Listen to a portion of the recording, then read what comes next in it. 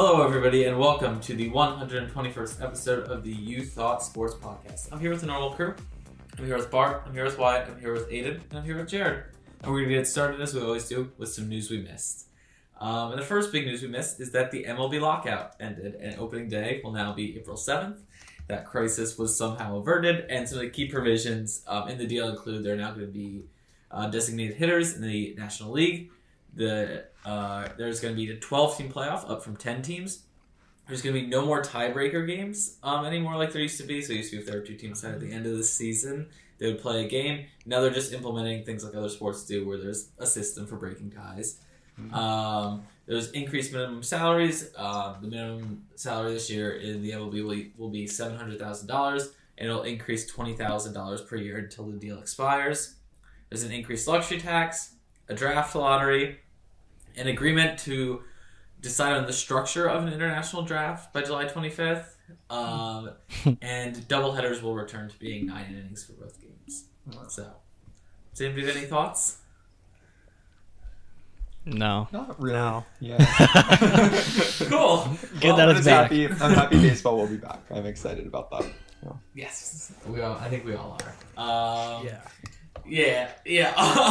All of us, definitely.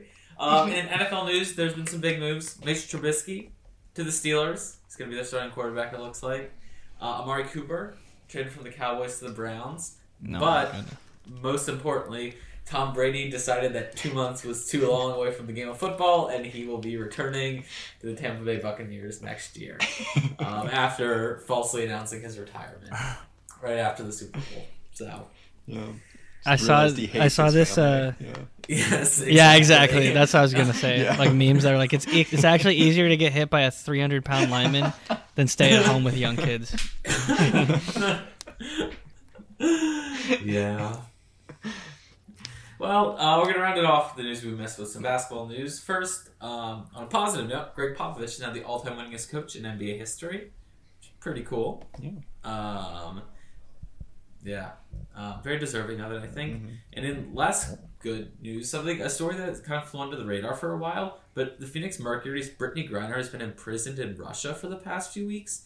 And, it wasn't even a news story until she'd already been there for 2 weeks. So in the whole sort of, geopolitical nightmare that is Russia right now, there's just another element that, one of the best basketball players in the country is currently imprisoned there.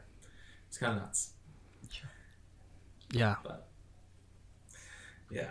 So, I don't know. Anyway, we're going to jump into a little more fun basketball news, though. We are leading into the greatest sports weekend of the year, the first weekend of March Madness, as both the NCAA tournaments, men's and women's, will kick off, which gives us a lot of chances to, look like bracketology geniuses. We're going to start off our fill in the blank segment, where we'll be given a sentence, and we have to fill in the blank in there with our answer about something March Madness related, with an easy question. So Wyatt, we'll start with you. I think the team most likely to win the men's tournament will be blank.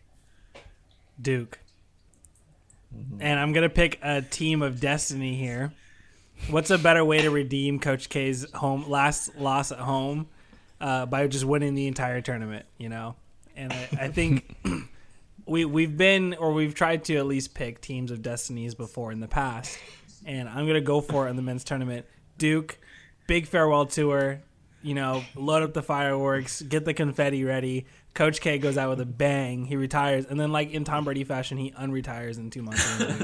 So. Yeah, John Shire, or whatever his name is, forced back to the big assistant.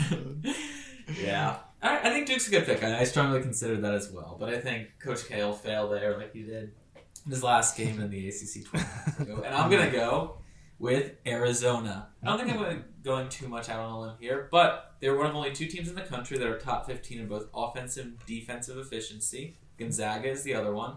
And I think Arizona does it against much better competition. I think there are a lot of things that make them a better team than Gonzaga here. Again, I think their competition is less impressive.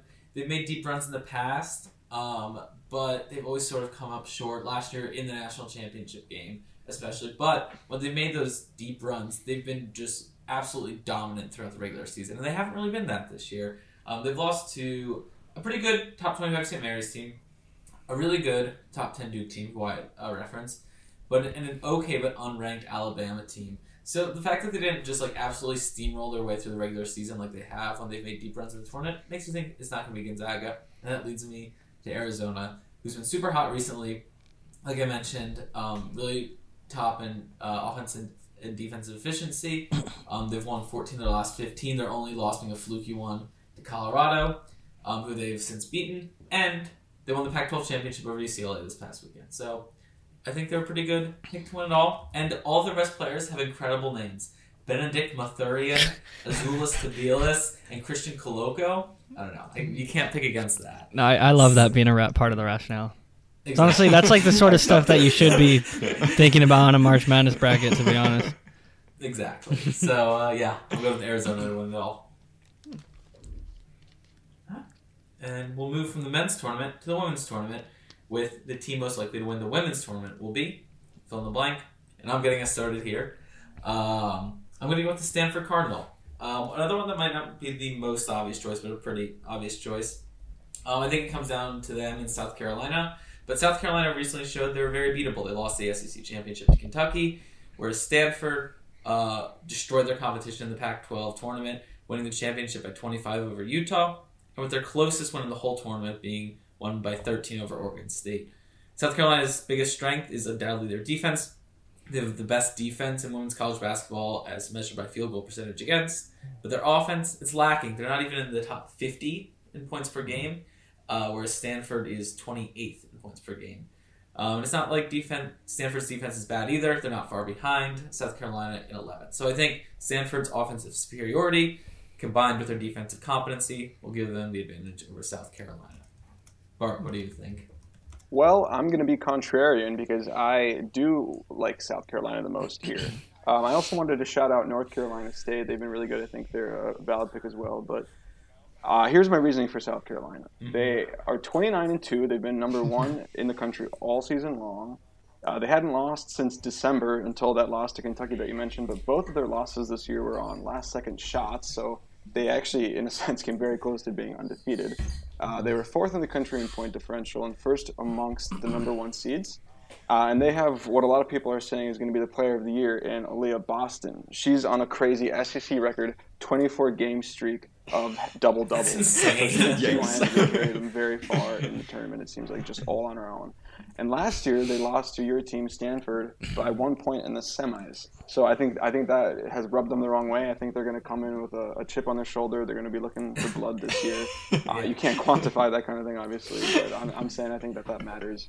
I think that's going to be important. I like South Carolina here with the good old chalk pick. It's a good vibes pick, too, I feel like. But we're going to move on to our next fill in the blank, which is the highest seed to lose in the men's first round will be Aiden. Who is it going to be? I'm going with number 3 Wisconsin, 3-seeded Wisconsin. They were on a bit of a roll until like a week ago. They were coming off an upset win against Purdue. Then they lost to lowly Nebraska, a team at the bottom of the Big Ten. They lost their star sophomore guard, Big Ten Player of the Year, Johnny Davis, to an ankle sprain in that game in the second half. He was back for the Big Ten tournament, but looked bad. He shot 3 from 19 from the field. They lost their first game. So they've lost 2 in a row. And Colgate, who they're playing, is hot. They started 4-10 this year, and then they've won 15 in a row. They won 19 of their last 20. Last year, they gave Arkansas a run for their money. Colgate was also their last year. They played a very competitive game against Arkansas. So I'm taking them. I think they're going to knock off Wisconsin. Good choice. Jared, who do you think? I think it's Auburn. I think a shock loss in their conference championship is never a good thing. I know the last 2 champions have not won their conference championship, but for me, the first time I made a bracket, it was UConn when they won, and they started hitting their stride in the conference championship title that year. The first time with Calhoun, not the new guy, like Ollie, I think his name was something. Anyway. They were 5-3 in their last 8 games. They lost to 2 ranked teams. I don't buy the narrative basically that they're going to be hungry because of this early loss. I think they're just kind of after their really good string of consistency that got them a number 1 ranking at one point. I think they're going to be the first or the highest seed that will lose in the first round. to Jacksonville State. Okay. I mean, Jacksonville State beat Florida State this year in football. So. Yeah, true. It's their year. For some upsets. Team Exactly. of destiny. Yeah. Bart, we're coming to you for the next one. Blank, number 1 seeds will make the men's Final Four. So I thought I would look at historical success of each number of seeds. There've only once ever have all 4 made it. All 3 of the 4 have made it 11% of the time. The most common is one of them at 41%, but 2 is not far behind. I think 2 is a good number to pick here. And if you put a gun to my head and asked me to say which one specifically, you alluded to them earlier, Lucas. Arizona, I really like, and I think they're quite likely to make it. And Gonzaga, for all of the things that you mentioned against them, I still think are a great pick to at least make the Final Four. I'm lower on Baylor and Kansas. Baylor is battling through some key injuries. I could see them getting knocked out by like Kentucky or Purdue even. Like, I don't know. One of those, like Kentucky, like high-key exciting team. Anyways, I digress. Yeah. Kansas, I think, is really overrated as a 1 seed personally. I think they're the worst of the 4 by far. And I could also see them easily not making the Final Four. But anyway, what does anybody really know about March Madness? I mean, that mirrors my bracket exactly, Bart. So I support you in that answer. All right, Wyatt, what do you think? How many number 1 seeds will make the Final Four? How many? Mm-hmm. None. I'm just gonna say none because I think March Madness is a crapshoot, and I think that there's literally no way to tell, when and what's going to happen, and at the end of the day, It's a tough bracket. It's not like a true tournament-based bracket where the best team always makes it on the other end. So I'm just going to go with a big fat 0 and have it go that way. All right. Oh, man. We'll see how it plays out. If you're right, Wyatt, we can come back to this as a prophecy. Exactly. All right. Our last fill in the blank for March Madness. We're going to start with Jared. Blank is the team seeded 5th or lower that has the best shot to make the men's Final Four this year. I love this one. I think it's the South Dakota State Jackrabbits, actually. So wow. They're in the same bracket as Auburn. So I wanted it to kind of track with what I said earlier. Mm-hmm. Bart, they're also in the same bracket as Kansas, who you just said is the weakest number 1 seed. I didn't initially think that because they won their conference championship, did they not? Mm-hmm. I think they won the Big 12 championship. And the Big 12 is pretty tough. Yeah. Now, I did read that a lot of people think it's not really their most talented Kansas team in a while, but still, let's go with Bart's hypothesis that they're not going to make the Final Four because they run into whether it's South Dakota State. But anyway, some cool things about them. They lead the nation in 3-point field goal percentage. They're like 2nd in points per game. They score a lot.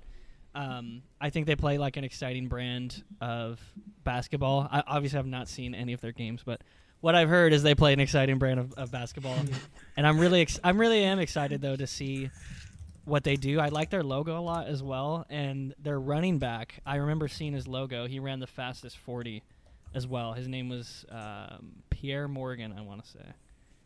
So yeah, I don't know. I think they have a lot of good vibes right now. So yeah, that's what I'm going with. Yeah, no, top class logo for sure. Yeah.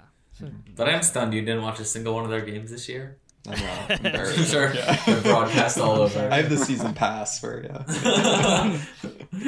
right, Aiden, who are you going with? This is more boring than Jared's pick, but I'm sticking in the Midwest region. I'm going with Iowa, who is a 5 seed. And they're hot. They've won 9 of their last 10. They won the Big Ten tournament, capping a pretty great run with a emphatic win against Purdue. They've got size. They've got good shooters. But as we've kind of alluded to before, I think most importantly, I think the Midwest region is pretty up for grabs. Kansas, I like Kansas. I think they're good, but they're definitely not one of the scariest number 1 seeds. Auburn is coming off a loss, first-round exit in the SEC tournament to A&M. Wisconsin, I mentioned earlier, they've been looking weak of late. Providence, the number 4 seed, got absolutely smacked in their last game. Are they the AAC or Big East or whatnot? They lost to Creighton by like 25 points. So I don't know. I think things above them look pretty weak. I think that Iowa's got a pretty good shot of coming out in the Final Four. Solid. Well, we'll wrap up our March Madness talk there. I'm sure we'll at least throw in what's happening to the news we missed over the next couple weeks. But we're moving from college basketball then to a former college basketball great who sort of floundered a little bit now that he has been in the NBA. We're talking about Zion Williamson. So Zion Williamson, he was rehabbing his foot injury. He's since rejoined the team, but he's received a lot of criticism in the meantime, especially from former teammate J.J. Redick about how he's handled the situation. All the while, Pelicans, they're not too bad as of late. So Aiden, we'll head to you. Is the Zion Pelicans situation salvageable, or is he destined to sort of force his way out of the situation? I'm sad to say, I feel like it's destined for him to force his way out, to leave. It seems like he's been checked out for a while. Like, the rumors about Zion not wanting to be there started like a long time ago. And I think it's clear from more recent stuff that it's more than just rumors. There's obviously the JJ Redick stuff, which, you know, seemed to be a problem back when JJ was on the team. And even like CJ, when he was traded to the Pelicans like a month ago, said that Zion hadn't reached out to him. It was like a week in. And like CJ is obviously an all-star caliber player. He's the president of the Players Association. He's like very prominent. Had heard nothing from him. It's just kind of weird. Zion's back with the team now. And like it seems like he's in shape and whatnot, but it feels like a bit of a PR thing given how quickly after, you know, the JJ Redick stuff, he's back with like practicing with the team. So honestly, I think if the Pelicans are good, like Zion will look really bad trying to force his way out. And they initially looked pretty good with CJ, but they lost, I think, 4 in a row after a bit of a streak. So I'm not convinced that Zion will be on the floor enough with CJ and co to like actually go on a run together, you know, this year or next year. And I think in that time frame, we'll see Zion eventually try to push his way out. I think it would be really fun for the Pelicans to be good. But again, it seems like another case where the Pelicans are just fated to lose a star.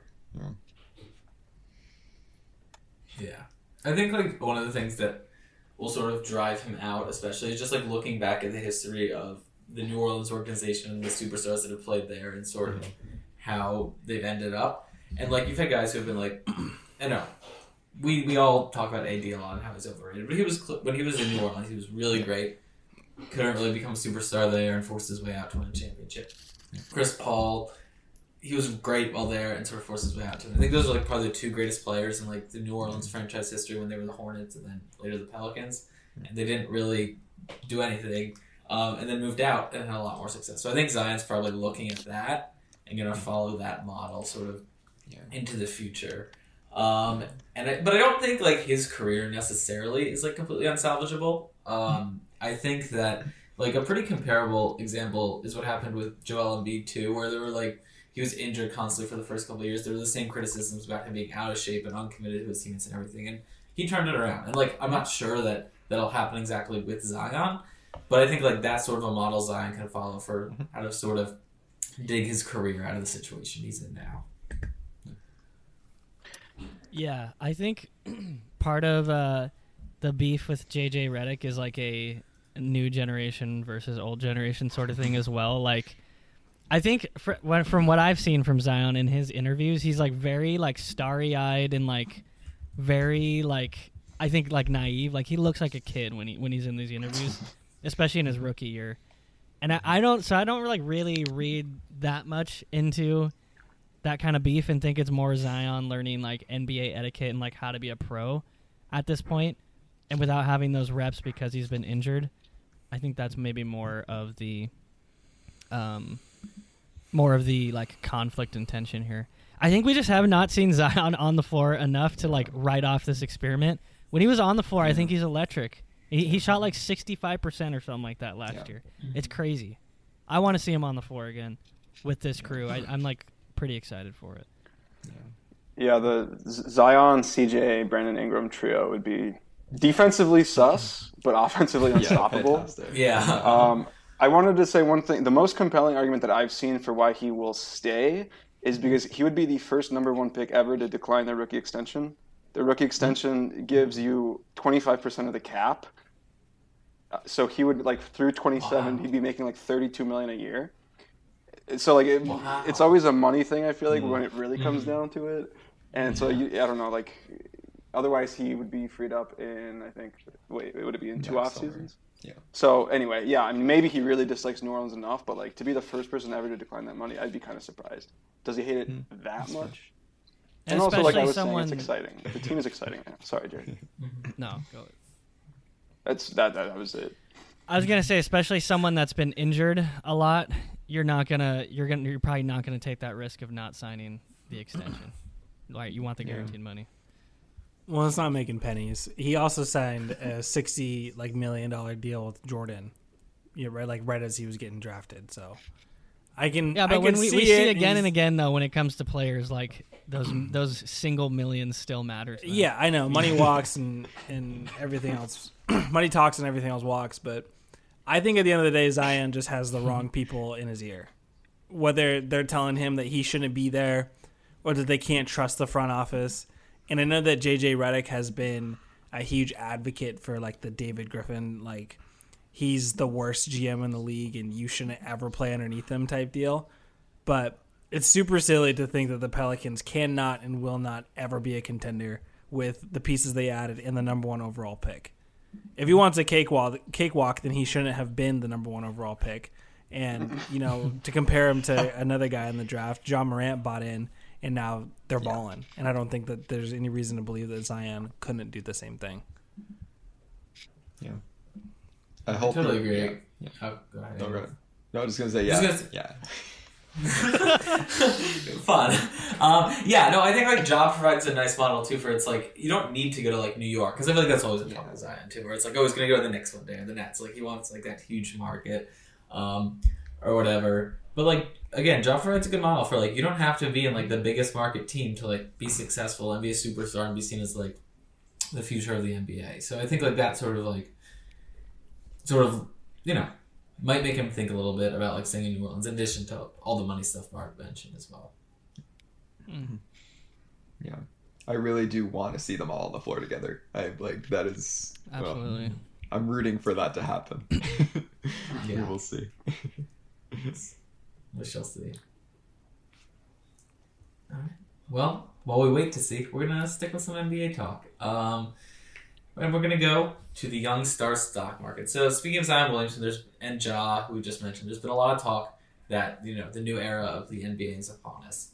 And to sort of assess the value of all those stars, we're gonna enter in to the young star stock market. So we're gonna go through a bunch of different sort of buying options and give investment tips for the talent in the NBA that's under the age of, that's 25 years or under, is how we specified young talent. That's the most of the websites we saw defined it, and it means that they're all our age or younger, which makes us feel good as well, too. They're still considered young talent. So we'll start with who is the highest value buy, or whose value do you think will be the highest by the end of their career if you're investing in them now? We'll start with Aiden on this one. Yeah, I think to me it's a pretty clear-cut answer given this year. It's Ja. He's shown the ability to be that guy. He's the first of this wave of young guys, I think, to take a team to being a legitimate title contender. Luka hasn't done that yet. Trae Young wasn't super far from getting the Hawks to the finals last year, but we've seen them really regress this year, and it doesn't really seem like he can will them alone to victory. Not that Ja's on his own, but he's been so fun to watch this year. He's also got like the kind of electrifying nature that can make him more than just, a star, I feel like. We saw his ridiculous 52-point game against the Spurs. And given the leap that he's taken this year, it's hard to tell like what the ceiling is really at the moment. So I think the stock is still going up at the moment. Wyatt, who do you think is your highest value buy of the young stars? Yeah, I would have picked Ja Morant if I didn't buy his stock 2 years ago when oh my goodness, when the draft was happening. He's already all in. And I said that Ja Morant was always better than Zion Williamson. And I agree. You're right. I think Ja is one of those guys who are just so electric that you'd love to watch him play, and they uplift the rest of their team. What about a very similar guy in Anthony Edwards? Bart, raise your eyebrows there. Every time I actually hear his name on TV, he gets mentioned with Dwayne Wade and most recently Michael Jordan. I saw that. Patrick Beverley said that, right? I don't remember who said it. I just remember hearing what it was. Maybe somebody quoted Patrick Beverley when he was saying it. But he's a dog, and I think on the court it's obvious that he brings a different level of play to the Minnesota team. But think about how bad Minnesota has been over the years and how much better they have been since Anthony Edwards has emerged. This is like the Jimmy Butler type Minnesota team where they just play with a lot of tough and a lot of grit. And because he's homegrown, it's not exactly as hostile as it was before. So I think that he's Jimmy Butler with less bridges burned, and he's a guy that I like to watch play. And I think that they can elevate a team as the leader. I think he's also kind of like Aiden was saying about Ja, where we don't know his ceiling yet because he's still just in his second season and he's like clearly still improving, which is very exciting. No bias. No, I think both great picks. All right, we're going to move from some players we're optimistic about then to some players we are less optimistic about. And we're going to go with players where it is time to sell, i.e. somebody whose value is at its peak. Maybe it won't collapse over time, but it might just slowly go down over time, and their value is never going to be higher than it is now. I'm not going to get started. I'm going to go with Shai Gilgeous-Alexander. I think... I hate to do this to a fellow hyphenated last name, but I think his value is at his peak. This is not to say I think he'll have a bad career or anything like that, but I think his value is really high right now because he's the one good player on a really bad Thunder team. His stats are baseline impressive this year. 22 points per game, about 5 rebounds, about 5 assists. But when you dig a little deeper, he's only shooting 41% from the field, and I think that that's sort of indicative that he's maybe not as good as people make him seem. I still hear his name mentioned in trade talks a lot. I think he'll be good and a high-value guy. For 5 years from now, I think he's going to be a solid player, maybe a high-level bench guy, but I don't think his value is going to be ever higher than it is now. Aiden, what do you think? Yeah, I almost put Shai, so I agree with that take. I have De'Aaron Fox.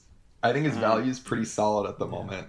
They came straight away, Tyrese Halliburton, right, and Buddy Hield for Sabonis last month. The intention being to have Fox be the centerpiece guard of the future. And he's been putting up numbers since then, to his credit. He was averaging like 21.8 before the All-Star break.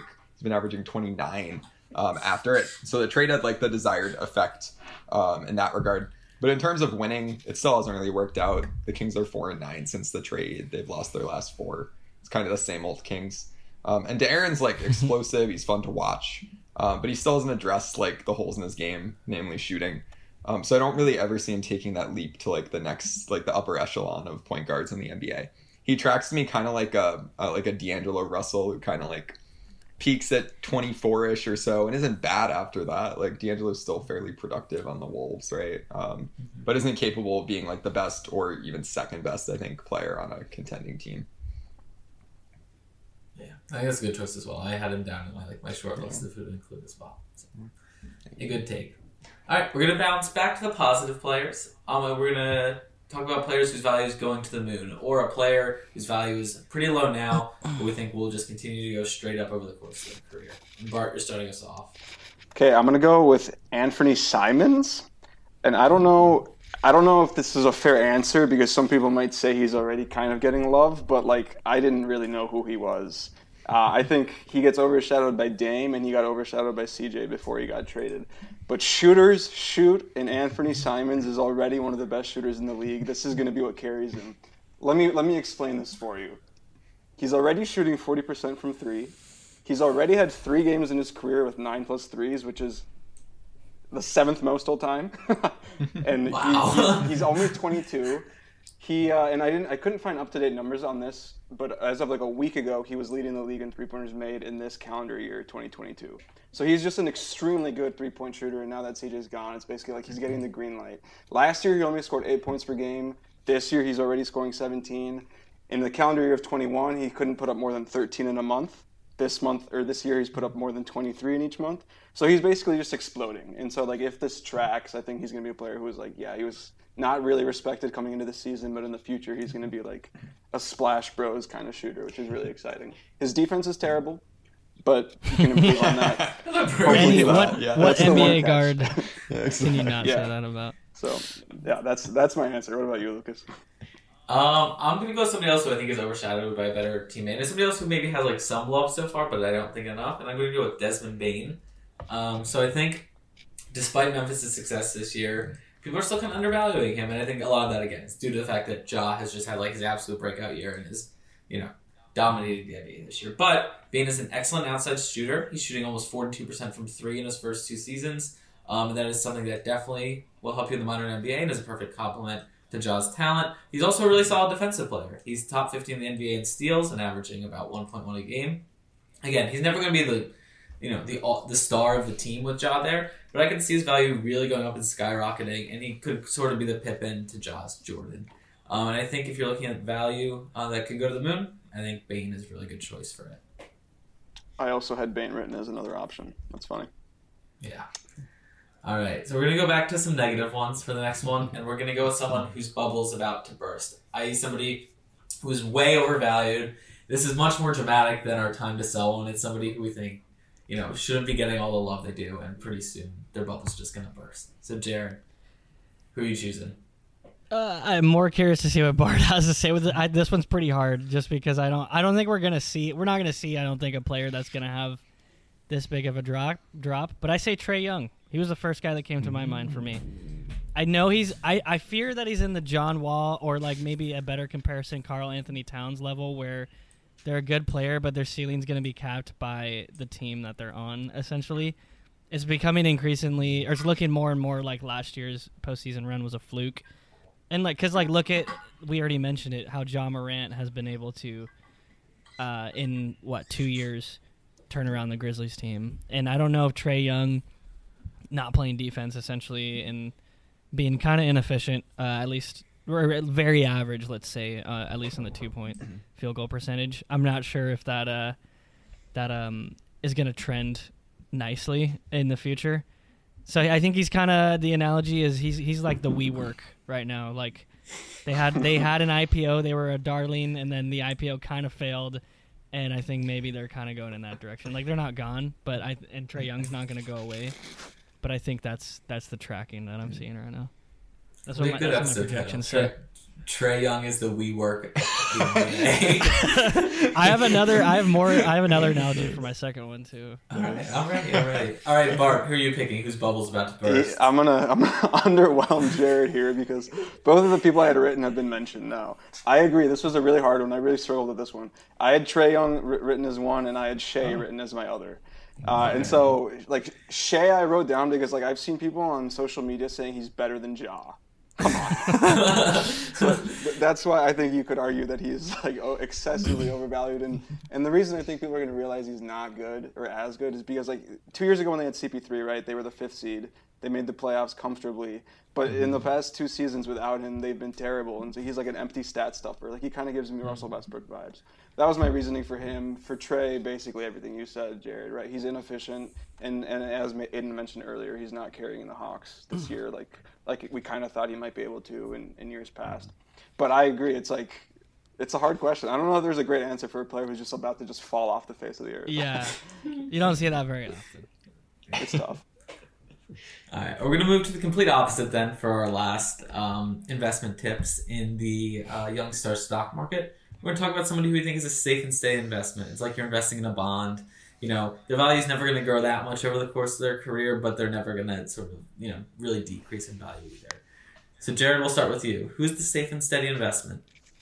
This is Devin Booker. He is 25 years old, so he fits the criteria. He's a blue chip stock at this point. He's no longer the unicorn startup that finally IPO'd in the bubble. Like that was in the bubble, the NBA bubble, not the stock market bubble of 2020. That's where he IPO'd, and now he's just a blue chip stock at this point. He's not in the FANG group of like Facebook, Amazon, Apple, Netflix, Google, but he'll get you 25 points a game. He's been consistently doing that basically since his 3rd season. He's steadily improved on his rebounds. Assists have like pretty much leveled out. He's played like pretty well in the absence of Chris Paul. Like he put up a 30-point double-double yesterday. It was the Lakers, but that being said, at the same time, they're only like 6-4 since the All-Star break. And when he was gone in health and safety protocols, they were 3-1. So I don't know. I think he's more just like a blue chip stock at this point. And we kind of know what he is at this point, I think. He's a great Instagram.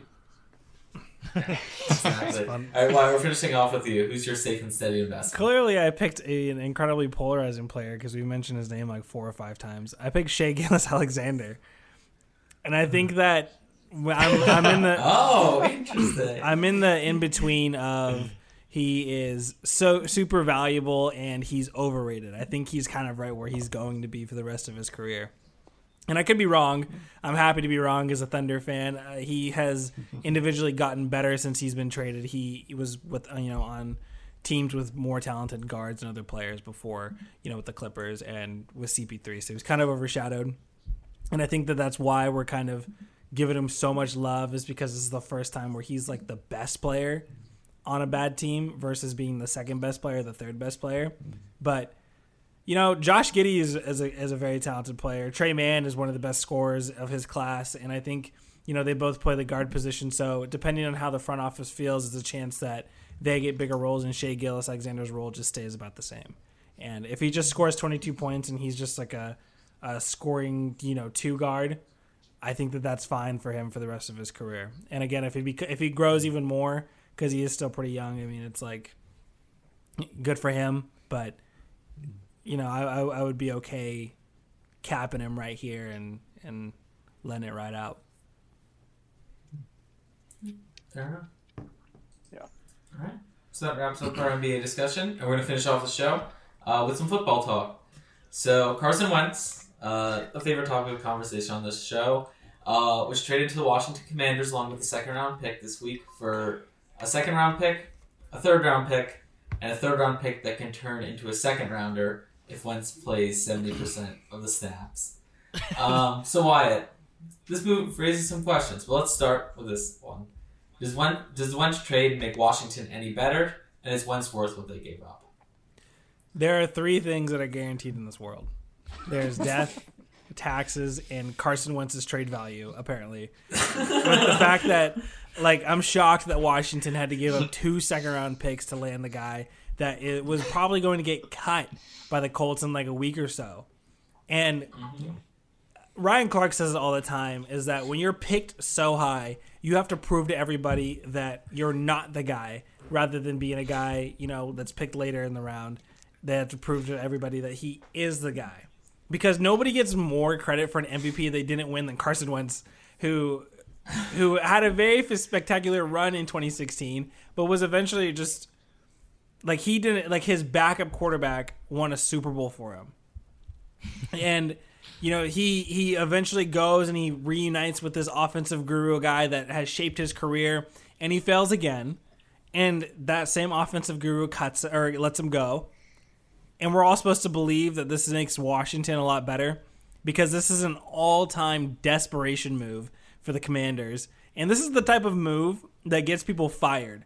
Don't be shocked in a year that Ron Rivera and I don't even know what the GM's name is. Don't be shocked if they're both out of a job by this time next year because they tied their name to Carson Wentz. They couldn't have really they couldn't get a first round pick that might be infinitely better than Carson Wentz. And the only good thing is that they don't have to spend a first round pick now on a quarterback. But I'm not going to sit here and say that Wentz is anything more than what we saw on 2 different teams over the span of 4 years. He has capped out as a player, and I'm not going to kid myself and pretend that Wentz still has untapped potential. I say with air quotes. I think that's pretty harsh. I don't know about that. Aiden was saying this, I think, last time we talked about Wentz. The partnership was going pretty well with the Colts until those last 2 games. And then all of a sudden, Jim Irsay's we're in a championship window right now. Yeah. Carson Wentz isn't cutting it. This 100% makes Washington a better team, in my opinion. There's no way you can tell me that running it back with Taylor Heineke or Ryan Fitzpatrick would have been better than Carson Wentz. Yeah, I'm not sure that it's worth the 2 second-rounders. I agree that does feel high, a high cost, given that it seems like the Colts might have cut him. But I definitely think he's better than Taylor Heineke. The question, I guess, is personality-wise, is he?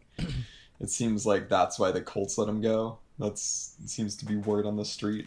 And it was fit stuff, which I don't really get that either, because Reich must have known his personality, right, to some degree. Right. But I do think purely on the field, he's better than Taylor Heineke. That's not saying that much, but I think he's an upgrade. Yeah, I don't think he's that much of a... So I agree why this is definitely a desperate... I think they saw the Russell Wilson signing, or trade, excuse me, and they're like, we can't afford to wait for like another quarterback to come onto the market. We're just going to get Wentz. But like, I think I would be worried because Wentz needs a supporting cast, right? And I think that's a downgrade. Like, Michael Pittman had a better season than Terry McLaurin. I would say McLaurin's a better receiver, but still. But Antonio Gibson's a downgrade from Jonathan Taylor, and the whole Commanders' defense is a downgrade from the Colts' defense. So you're asking Carson Wentz to come in and basically carry a team, in a sense? Like, I don't love this trade because it's like, yeah, he's better than Heineke, but is he going to be able to actually succeed there? I'm not convinced about that. They have a good O-line in their defense. A good O-line? But I agree that, they have a good O-line, but I think better than the Colts. But yeah, they definitely need to add weapons, especially like receiver-wise, because McLaurin, I think, was the only one with like above 400 yards of receiving last year, which is, yikes. Yeah, that's correct. The thing with Wentz is that like you just know like exactly what you're gonna get, and I don't know if like knowing what you get with Carson Wentz would be like that significantly better than what you could have drafted with like a Kenny Pickett or like just one of the other top quarterbacks at this point. Like Wentz, I don't think can ever be the quarterback on a championship winning team. Like I'm a firm believer that the Eagles would not have won that Super Bowl had he not gotten injured at this point. I mean, just seeing how he's like crumbled in pressure time looks through like the rest of the course of his career, like he's gonna be a guy who puts up good solid numbers in the regular season and is like fine and like on the surface looks like a good quarterback, but will like crumble in the biggest moments. Will sort of lose the locker room and just like sort of, things will sort of go south everywhere he's been or everywhere and then everywhere he'll go. So like, well, is he better than Heineke? Like, I agree, yes, but like, was it worth giving up a second, like 2 seconds and a third for a guy who, I don't know. I don't think his like ceiling is that high versus like maybe you take a chance on like a Pickett or someone like that and just hope for the best. I'm not a fan of the move either. I think I'm with White and Barkley and just like reeks of desperation at this point. I don't know, but I don't know if it's worth giving up a first round pick on Kenny Pickett, like, or a QB that you're not sold on. And also it was 2 third-round picks, right? With one that conditionally becomes a second. Is that the correct trade? And then they swap seconds. So like, I don't know. I think that like giving up 2 thirds, even a third and a second, if it does conditionally become that, is potentially better than like going all in on a first round QB when it doesn't seem like this is really the year for that, especially where the Commanders will be picking. I mean, I would even just be comfortable like waiting back for like a Matt Corral or something like that in the second round. I just think that like you just like know so much what you're gonna get with Wentz. But, like if you're gonna give up a second round pick or something, like I'd rather do it on like somebody who like could grow and be better versus someone who's just sort of like, you know what you're gonna get, and it's probably not gonna be like that great, even if it's not that bad. Yeah, it's like the Commanders are though like going for a win now here, which is kind of funny given that it's Wentz, but they seem to be if they're not gonna be drafting. But the question is not, is Carson Wentz better than Taylor Heineke? Is he better than anybody else in the NFC? At least somebody who's a championship contender. Aaron Rodgers. He's better than Daniel Jones. Wow. Sure, Jared, but the Giants aren't competing for a championship, so I'm not gonna bite on that. Is he better than Dak Prescott or Matt Stafford or Aaron Rodgers, or is he good enough to beat out Tom Brady, or Kirk Cousins? Is he better than any of those guys? Is he putting Washington in any position for the price? Is Kenny Pickett better than any of those guys, Wyatt? Yeah, but okay, is Matt Corral better than any of those guys? But at the very least, you can bet on potential, right? But Carson Wentz isn't the year to do it, though. But Carson Wentz doesn't have any more potential. Carson Wentz's potential is run dry. And if you look at ESPN's rankings of quarterback, Carson Wentz is not better than Taylor Heineke. Taylor Heineke is 2 slots higher than him. So ultimately, that's wrong. This makes the Washington Commanders worse. Oh my goodness. But no, is he better than anybody else in the NFC? Is he better than Jalen Hurts? The point is that he wasn't their first choice. Like they obviously would rather have gotten like a game changer like Russ. But it's clear that wasn't an option. And of the options available, I mean, well, so then that begs the question: would they not have been better off just not trading away anybody and like being meh for another year and not taking a quarterback either in the draft? Like I don't know how valuable a max season is with Wentz at the helm. Yeah. I mean, the thing is, the NFC East still is kind of like, I mean, if Dak or someone goes down, it's definitely open. The Commanders aren't bad. That's the thing. They're in that weird middle ground where they're definitely not going to be contending for a Super Bowl, but they're pretty established in that it doesn't seem like they're willing to enter a rebuild. I mean, maybe they should, but...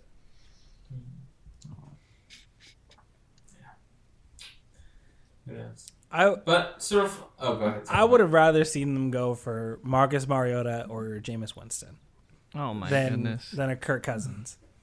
Because I think that Then Kirk Cousins? No, excuse me. Then Carson Wentz. I literally read Kirk Cousins' name as I was saying that. Do not equate those two. I would rather they get Kirk Cousins. They should have kept Kirk Cousins. Yes, I would take Kirk Cousins. Yes, Yeah. But it's just Carson Wentz has to prove to everybody that he's not that guy. Time and time again, he has to keep proving it, and we keep believing that he's a liar. Like, he's wrong. Like, he's not who he shows us he is, but he is. He's not a good quarterback. Well, so looking at it from the other side, we talked about it from the Commanders' perspective. What about from the Colts' perspective? What do we think of how they handled the situation with Wentz? I think it's miraculous that they pulled this trade off. Yeah. They basically recouped what they traded away for him the first time, which is. Did they? I mean, they traded away a first and a third. This could end up being a second and a second. So it's like the net of this might end up being a second. 4 equals 4. No, I mean, okay. I guess. I'm just kidding. It's close. But I mean, like, we were saying this originally. Like, Wentz is surely not this valuable in the first place. It's like, I think it's surprising that they were able to pull this trade off. It still looks really impulsive to me, though. It still looks pretty impulsive from the Colts' perspective. Who do they replace him with? Yeah. I still just have no idea how. Maybe locker room stuff overpowered this. I don't understand how the Colts were expecting something more out of Wentz given his history. They obviously overpaid in the first place, but if this was what were they expecting if this was underperforming? I don't think any of us were expecting that much from Wentz. A game manager. They were expecting a game manager. I think they were expecting, because he was reunited with Frank Reich, that he would be recreate his best season, the 2017 season, essentially. I don't last think year Reich was on the Eagles. I don't think that was the bar. I don't think the bar was for him to win an MVP. I think the bar was for him to make basic throws and win a game against the Jacksonville Jaguars to get them into the playoffs. All right, Josh Allen also couldn't do it this year, so put him in that camp. Yeah, Josh Allen put up 6 points against the Jaguars. What? Yeah, but Josh Allen went toe-to-toe with the Chiefs, and the Jaguars are picking first overall. So, I mean, I think it's clear that Josh Allen is better. Yeah. It's weird. Wentz had 27-7 this year, right? But he made some seriously boneheaded decisions at times, which literally just cost him games, right? So it's Yeah, well, that's the thing. Like I was saying with Wentz, is his numbers will always look baseline pretty decent, but he will never come up in the clutch. And if he's ever forced into situations, it just like you said, he makes bonehead decisions that cost him the game. I feel like he's somebody who I think is always worse than the stats indicate. All right, one last Wentz related question before we wrap up.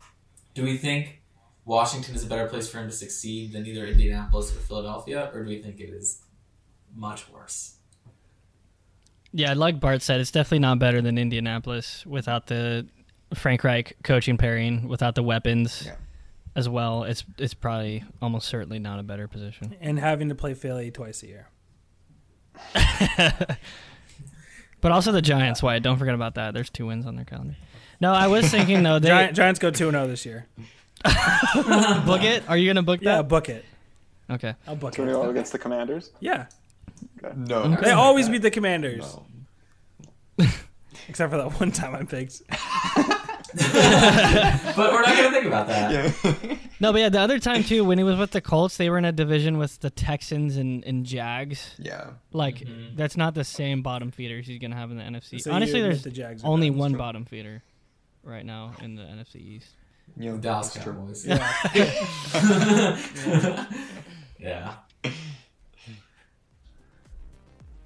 Yeah. That's going to do it, I think, for this episode of the Thought Sports Podcast. If you liked what you heard, please give us a 5-star review on Spotify and Apple Podcasts. Follow us on both programs so that you're notified when we have new episodes. Stay tuned on some other multimedia options for some exciting news as well there. And tune in next week.